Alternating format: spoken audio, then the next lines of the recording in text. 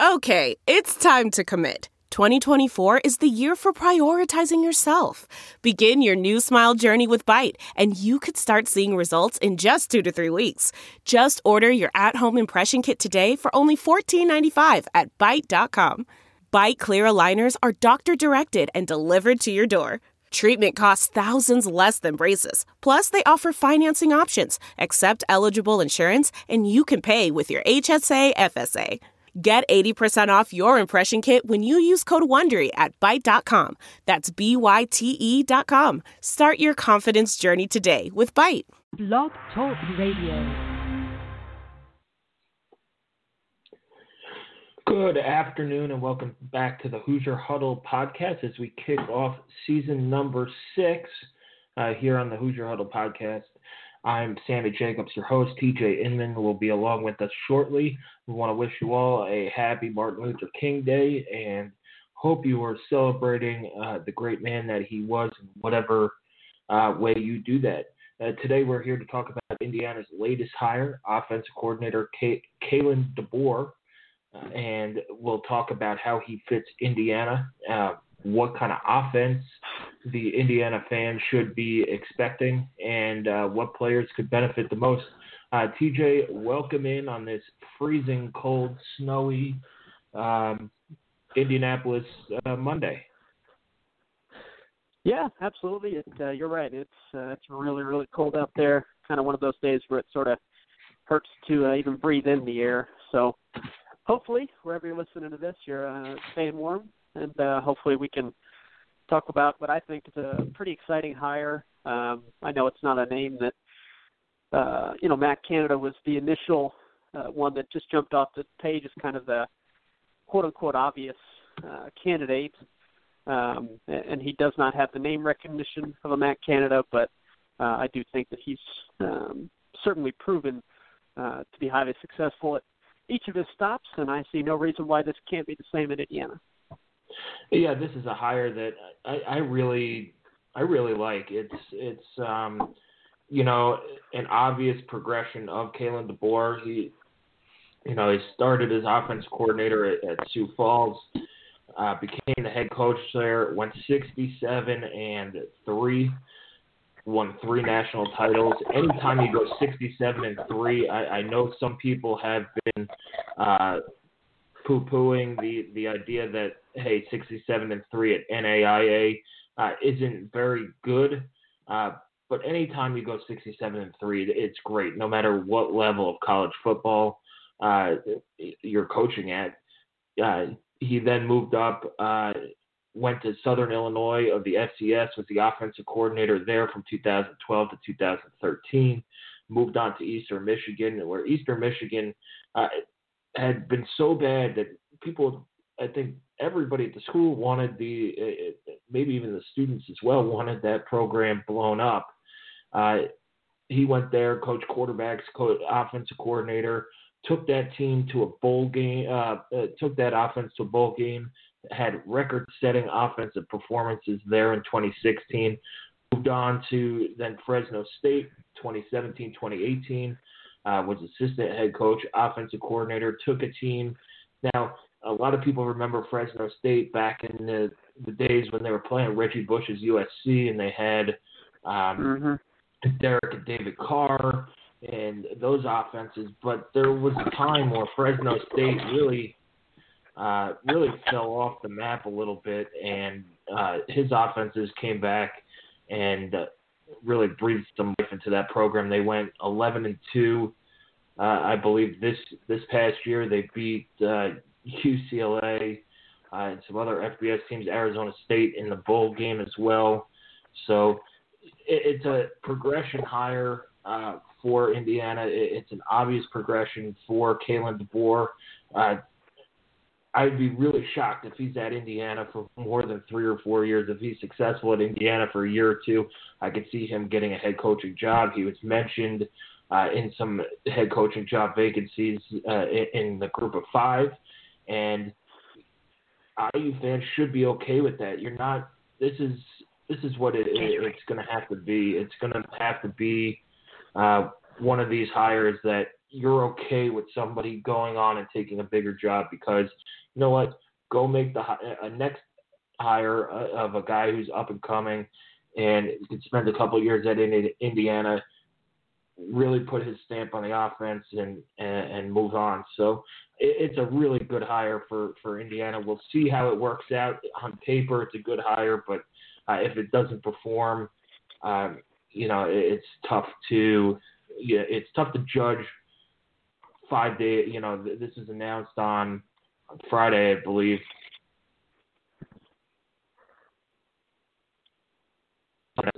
This means at the moment. So we'll see. TJ, you wrote yesterday about how Kalen, DeBoer's offense, is going to fit in at IU. What's your initial take? Well, it's always a little bit risky to say, well, this guy does this. He runs this. It's always a little bit risky to do that because that pigeonholes guys and says that they're not capable of adapting to their personnel, which is kind of the worst thing not the worst thing, but a bad thing for a coach to be inflexible in what they do. Now, they can have principles that they always want to stick to. So that's kind of what I attempted to look at was what are the core principles that Kalen DeBoer believes in as far as offensive football and philosophy goes. Not necessarily, well, he's definitely going to run these formations and he's definitely going to run this type of offense. If you were to do that, if you were just to boil it down to strictly, a very base level, I think it's okay to say he runs kind of an aggressive West Coast-based offense that mixes in some spread principles.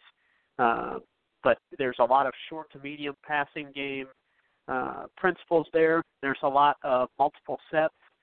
A lot of different formations is something you're going to see, or at least something that we saw at both Eastern Michigan and Fresno State, looking back at the highlights of the tape. It's tempting to say, well, he needs to have a dual-threat quarterback to succeed. That's not necessarily true, but that is where he has been most successful. Now, I think that that's going to be the case regardless of who you are in today's college game. I think that it's very, very important for most schools to have a quarterback that has the ability to make some plays with his legs, not necessarily be a scrambling quarterback, but to be able to make plays with his legs. Last year at Fresno State, Marcus McMarion was a transfer quarterback from Oregon State that went to Fresno, did very, very well. Kalen DeBoer's tutelage had a phenomenal 2 seasons. And what stood out was his ability to be accurate, not make mistakes. Last year it was 25 touchdowns, 5 interceptions only. So that's very positive. And then I guess you'd call it efficiency, if you will. But we've seen Indiana, Peyton Ramsey was quote-unquote efficient, but it was on passes that were going on average per attempt 6.5 yards. So, what's that really getting you? McMarion was throwing it 2 yards more than that per attempt. So it was being efficient, but, extending those plays a little bit further down the field. Fresno State did not, in my opinion, have the same caliber of receivers that Indiana had. They had one that played at Indiana and would have started in Indiana. He was a great player. But, I think that he'll be pretty pleased with the receiving options that he inherits here with the Hoosiers. As far as quarterbacks go, remains to be seen who's going to start. But Penix and Huddle both appear to have the arm that he would like to see mixed with those legs that, while they're not scrambling guys, they can make plays with their legs. So I think that's promising. In terms of the running game, a lot of multiple tight end sets where tight ends are going to be moving around, somewhat used as H-backs, sort of. But you're going to be asked to block and be extra linemen as well. they had 3 different running backs carry the ball more than 70 times last season. Fresno State did. So not afraid to spread the wealth at all. And I think that's a positive. Appears on paper, and running back is a position that can get depleted really quickly, but it appears on paper that's a deep spot for IU with a lot of talent, and you'd like to find a way to get all those guys on the field as much as possible.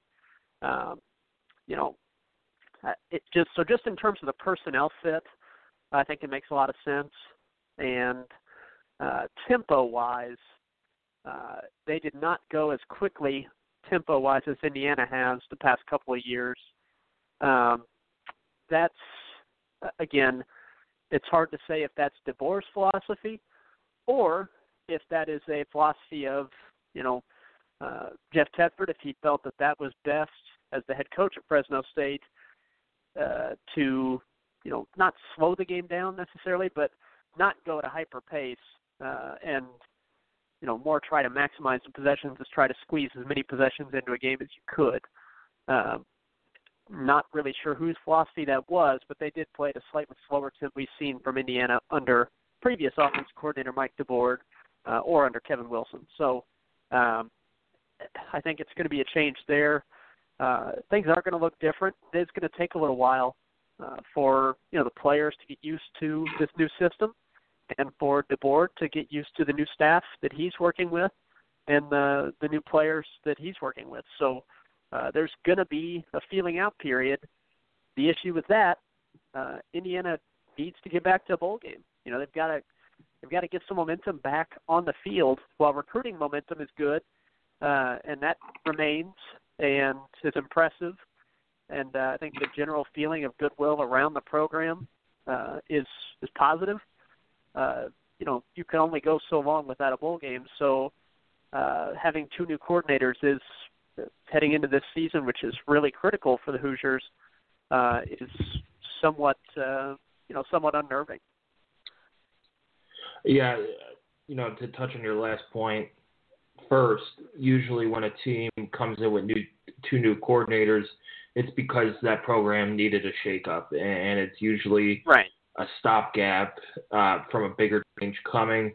I don't think it was that on the defensive side of the ball. I just think that Tom Allen needed to hand off the defense to somebody after instilling his philosophy and all of those things on defense. Offensively, they needed a complete overhaul philosophically. They need to throw the ball deep.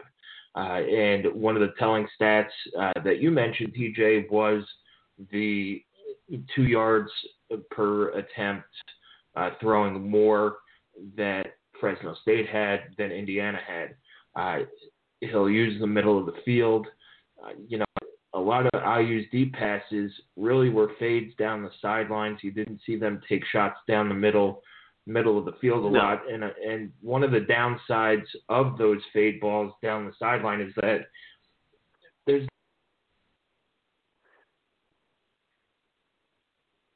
with the sideline there, the angle, usually you catch the ball, get knocked out of bounds. Now it might be a 25, 30-yard gain, but you're not hitting guys down the middle.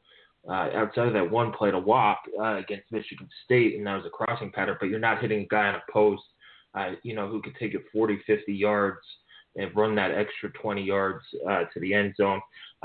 You mentioned pace of play. Last year, Fresno State averaged just over 67 plays per game. Indiana was around 75.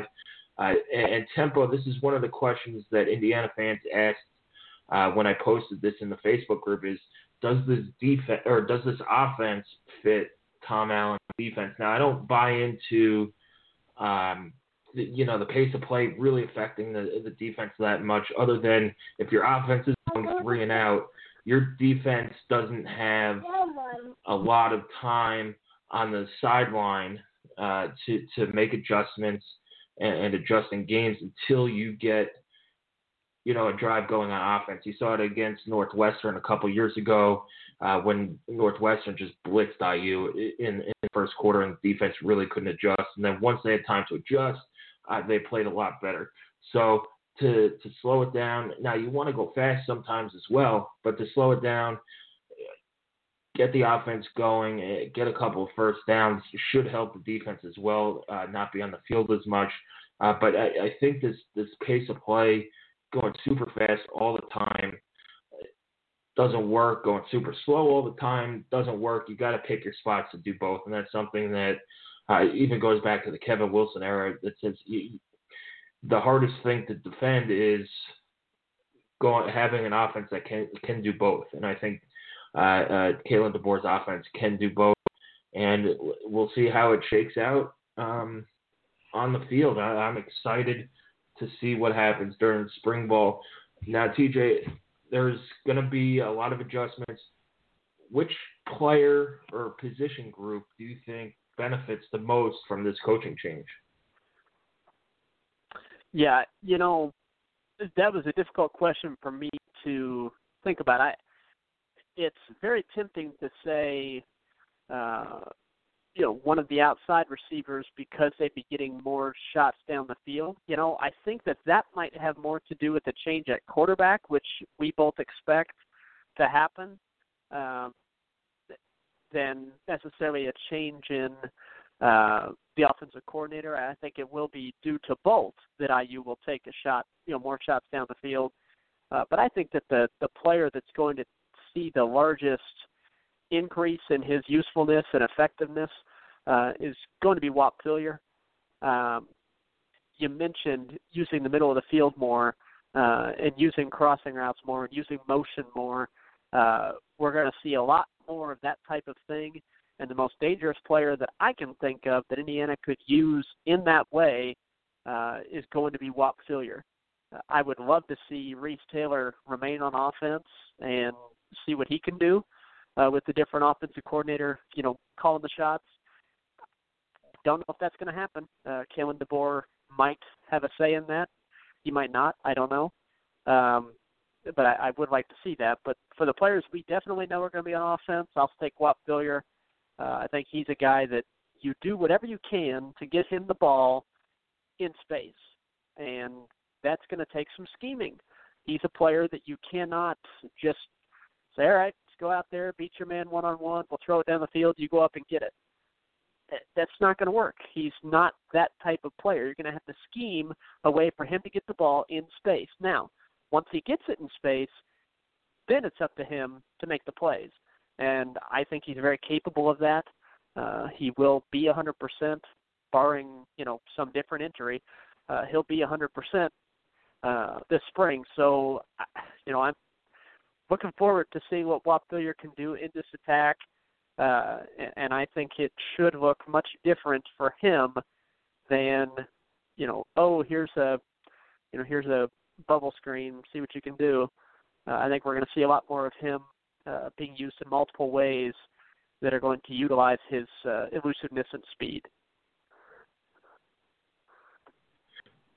Yeah, I think, the wide receiving group as a whole, I can't really narrow it down to one, but I think having the openness on offense and a deeper passing game will help. If I had to go one and not pick Whop Philyor, I think Nick Westbrook is that guy.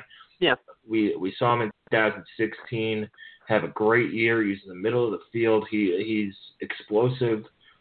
He could outrun defenders, and he's big enough to go across the middle. And he's a mismatch for guys. If you have a safety in the middle of the field, if you have a corner down the end, he's too fast for the safety. He's too big for the corner. And I'd like to see him run post routes. He's a guy who, if a defender misses a tackle, he could take it to the house. You saw it against Ball State in 2016. He took a screen pass, 80 yards for a touchdown. You saw, a couple times against Wake Forest. He's a guy who I think could benefit from this. And then what else I'm interested in seeing is how he uses these running backs. You mentioned that they had 3 running backs at 70, at least 70 carries apiece. One of the wild cards in that running backs room is Cole Guest. He's coming off a knee injury. He's a guy who can present some matchup problems for the defense. Maybe with the depth IU has at running back, you could use him both there and in the slot, save Watt's legs a little bit, and he does present some matchup problems. I was talking to Matt Weaver when Cole Guest recruited. He saw him at camps, and he was a guy in the slot nobody could guard. So I think all these Swiss Army knife players like a Cole Guest, like a Reese Taylor, who you could put in the backfield, you could split out wide, and all those things. Really, this is why the last couple of years were so frustrating, is because they have all these pieces that you could use. They just didn't use them in fun and exciting ways that resulted in big plays. So hopefully, Cole Guest comes back 100%. He's a guy who maybe is one of those running backs that gets 40, 50 catches during the year and catches 25, 30 balls and is used in the kick return game. So that's what I'm looking at. I think the wide receiver core is the area that's going to be improved the most, at least statistically. And then, as far as the quarterbacks go, you have, you hope Michael Penix comes back 100%. When he was injured, the original prognosis was that he would participate in spring and be 100% sometime in the summer, probably by June. And then you bring in Jack Huddle, who's every bit of 6'4", has a big arm, can run and do that stuff. And then, Peyton Ramsey has kind of been an afterthought to us, but he's a guy he's played in a lot of Big Ten games, a coach's kid, but he doesn't necessarily have the tools that the other two have. But if he stays, there's probably a place where he could be used in some way, shape, or form. So, maybe you see it there, but this quarterback battle is going to be interesting as well in terms of, is Michael Penix going to be healthy to really push Jack Huddle in the spring? And is Peyton Ramsey bought in enough to this program where he's, I don't want to say okay being third string, but he understands where he sits on the depth chart and buys into his role, whether that's, maybe coming in for a few gadget plays, position move, but to have a guy like a Peyton Ramsey as an insurance policy, just in case two guys get hurt, it's a pretty nice luxury to have. And I'm sure what Kalen DeBoer is going to have, the ability to use every one of those quarterbacks effectively. Yeah, we do not know the eligibility status of Huddle yet at this time. Indiana is expecting him to be eligible, but we've been down the path of, expecting an optimistic result and a good result, and then seeing the opposite happen. So, it's still very possible that Jack Huddle is sitting out this coming season and deemed ineligible as a transfer. So, again, that's not expected, but until you hear it definitively that he has been cleared to play for 2019, then I think that does have to be in the back of everyone's mind from a planning perspective for Indiana. And I think it's adds an extra layer of uncertainty to the quarterback position. You've got the uncertainties of Penix's recovery and health. Again, from a timeline perspective, does not appear to be an issue at all for the start of the season. However, how much work is he going to be able to put in terms of spring ball and even fall camp? Don't know yet. That's going to have to be determined really on a week-by-week basis when they get there. And then the other uncertainty of Tuttle's eligibility, should be resolved fairly soon, I would expect. But it's the NCAA. You just never know. So a couple of uncertainties there that are added to the mix, if you will. So it makes Peyton Ramsey's, I don't know if you'd call it steadiness, if you will. It sounds cliche to say that, but he's a known quantity for better or for worse. He's a known quantity that with the other uncertainties, I think it's a good thing to still, have the option of turning to him if you need to.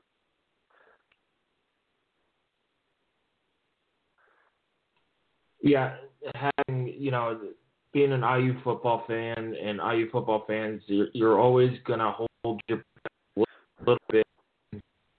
It officially happened. It's always going to be planted in the back of your mind that, for whatever reason, they're going to find they're not going to grant him a hardship waiver. But it's probably a good sign that they allowed Jack Tuttle to talk to the media. Yes. That's just going on a whim. But, let's say he is eligible. He's got a lot of work to do this spring, and if Michael Penix is limited, he can make up a lot of that ground as well. Sure. And then, and Peyton Ramsey, who's a competitor, can gain a little bit more ground as well. So it's going to be an interesting spring practice on the offense side of the ball, just because of all the new pieces and everything else there. Outside of that, that's all the Indiana football news that we have for today. You have the February signing date is coming up in a couple weeks. IU is looking to add about 5 more recruits to their class. We'll have Matt Weaver on in the next couple weeks to talk about that and where Indiana football goes. There has been no date announced for spring practice. Historically, Indiana starts their spring practice around the spring break. Under Wilson, it was, the week before spring break. They had spring break and they came back. What's a little bit tricky this year is that Easter Sunday falls on that date where the spring game might be. I know they moved up the Little 500 race, and usually it's the spring games around that weekend. So we'll see. It could be a unique schedule this year. A unique schedule in that way, but we'll keep you all updated. TJ, thanks for joining me on this snowy, cold Monday, and stay warm, enjoy the day off with your kids. Absolutely. Thanks, everybody, for listening. We appreciate it. All right, that does it for today's Hoosier Huddle podcast. We'll bring you back news all off season. It's the first one of the 2019 season. So welcome back. Indiana also announced that Tom Allen and Kalen DeBoer would have a press conference this coming up Friday. We'll have somebody down there in Bloomington bring you all the updates there. So thanks for hanging with us on this holiday Monday. Enjoy the rest of your day off if you have the day off, and enjoy the snow if you're in Indianapolis. Go sledding. And enjoy the rest of the day. Keep following us on Twitter at Hoosier_Huddle and follow us at HoosierHuddle.com. And also, if you are a sports fan and like vintage T-shirts and all that kind of stuff, don't forget to hit up Vintage Brand Sports. Vintage Brand is a sports apparel and gift brand offering unique sports gifts, vintage sports memorabilia, retro T-shirts, and a wide variety of authentic sports artwork. They sponsored our bingo this year. They have some really cool stuff for IU football and IU basketball. And if you're a fan of other teams, they have NFL, Major League Baseball, NBA, NHL, college. They have everything you need if you're a sports memorabilia person and if you really like the look of some of these vintage looks. So check them out. They're awesome. There's a link at the top of our site. Click on that. It'll take you right there. Anyway, thanks for joining us on this holiday Monday. Enjoy the rest of the day, and we'll be back with some recruiting updates, signing day stuff, and hopefully more good news out of IU football. There are some things that are too good to keep a secret. Like how your Amex Platinum card helps you have the perfect trip. I'd like to check into the Centurion Lounge. Or how it seems like you always get those hard-to-snag tables. Ooh, yum. And how you get the most out of select can't-miss events. With access to the Centurion Lounge, Resi Priority Notified, and Amex card member benefits at select events, you'll have to share. That's the powerful backing of American Express. Terms apply. Learn more at americanexpress.com/withAmex. We're driven by the search for better. But when it comes to hiring, the best way to search for a candidate isn't to search at all. Don't search. Match with Indeed. Leveraging over 140 million qualifications and preferences every day, Indeed's matching engine is constantly learning from your preferences. So the more you use Indeed, the better it gets. And listeners of this show will get a $75 sponsored job credit to get your jobs more visibility at Indeed.com/match. Just go to Indeed.com/match right now and support our show by saying you heard about Indeed on this podcast. Indeed.com/match. Terms and conditions apply. Need to hire? You need Indeed. The comfort of your favorite seat is now your comfy car selling command center, thanks to Carvana. It doesn't get any better than this. Your favorite seat's the best spot in the house. Make it even better by entering your license plate or VIN and getting a real offer in minutes. There really is no place like home. And speaking of home, Carvana will pick up your car from yours after you finalize your offer. Visit Carvana.com or download the app and sell your car from your comfy place. I want to tell you a story. It's a story about a scandal, broken relationships, gossip, rumors, money, corporate rivalry, and a broom. A performance-enhancing broom. My name is John Cullen. I'm a comedian, podcaster, and for 20 years, I was a semi-professional curler. And I want to tell you the story about how a single broom almost imploded the 500-year-old sport of curling. We felt like we were bringing a knife to a gunfight. It's the story of a superstar and his fall from grace. Well, I was being dragged through the mud. It's the story of two brother entrepreneurs with a dream. I said, that's great news. It's a story of intrigue. I still don't understand why we want to keep his name secret. The full story has never been told, so I'm going to tell it. Broomgate, how a broom almost killed curling. It was a year I'd like to forget. To listen to Broomgate, search for Broomgate in your favorite podcast app. That's all one word, Broomgate.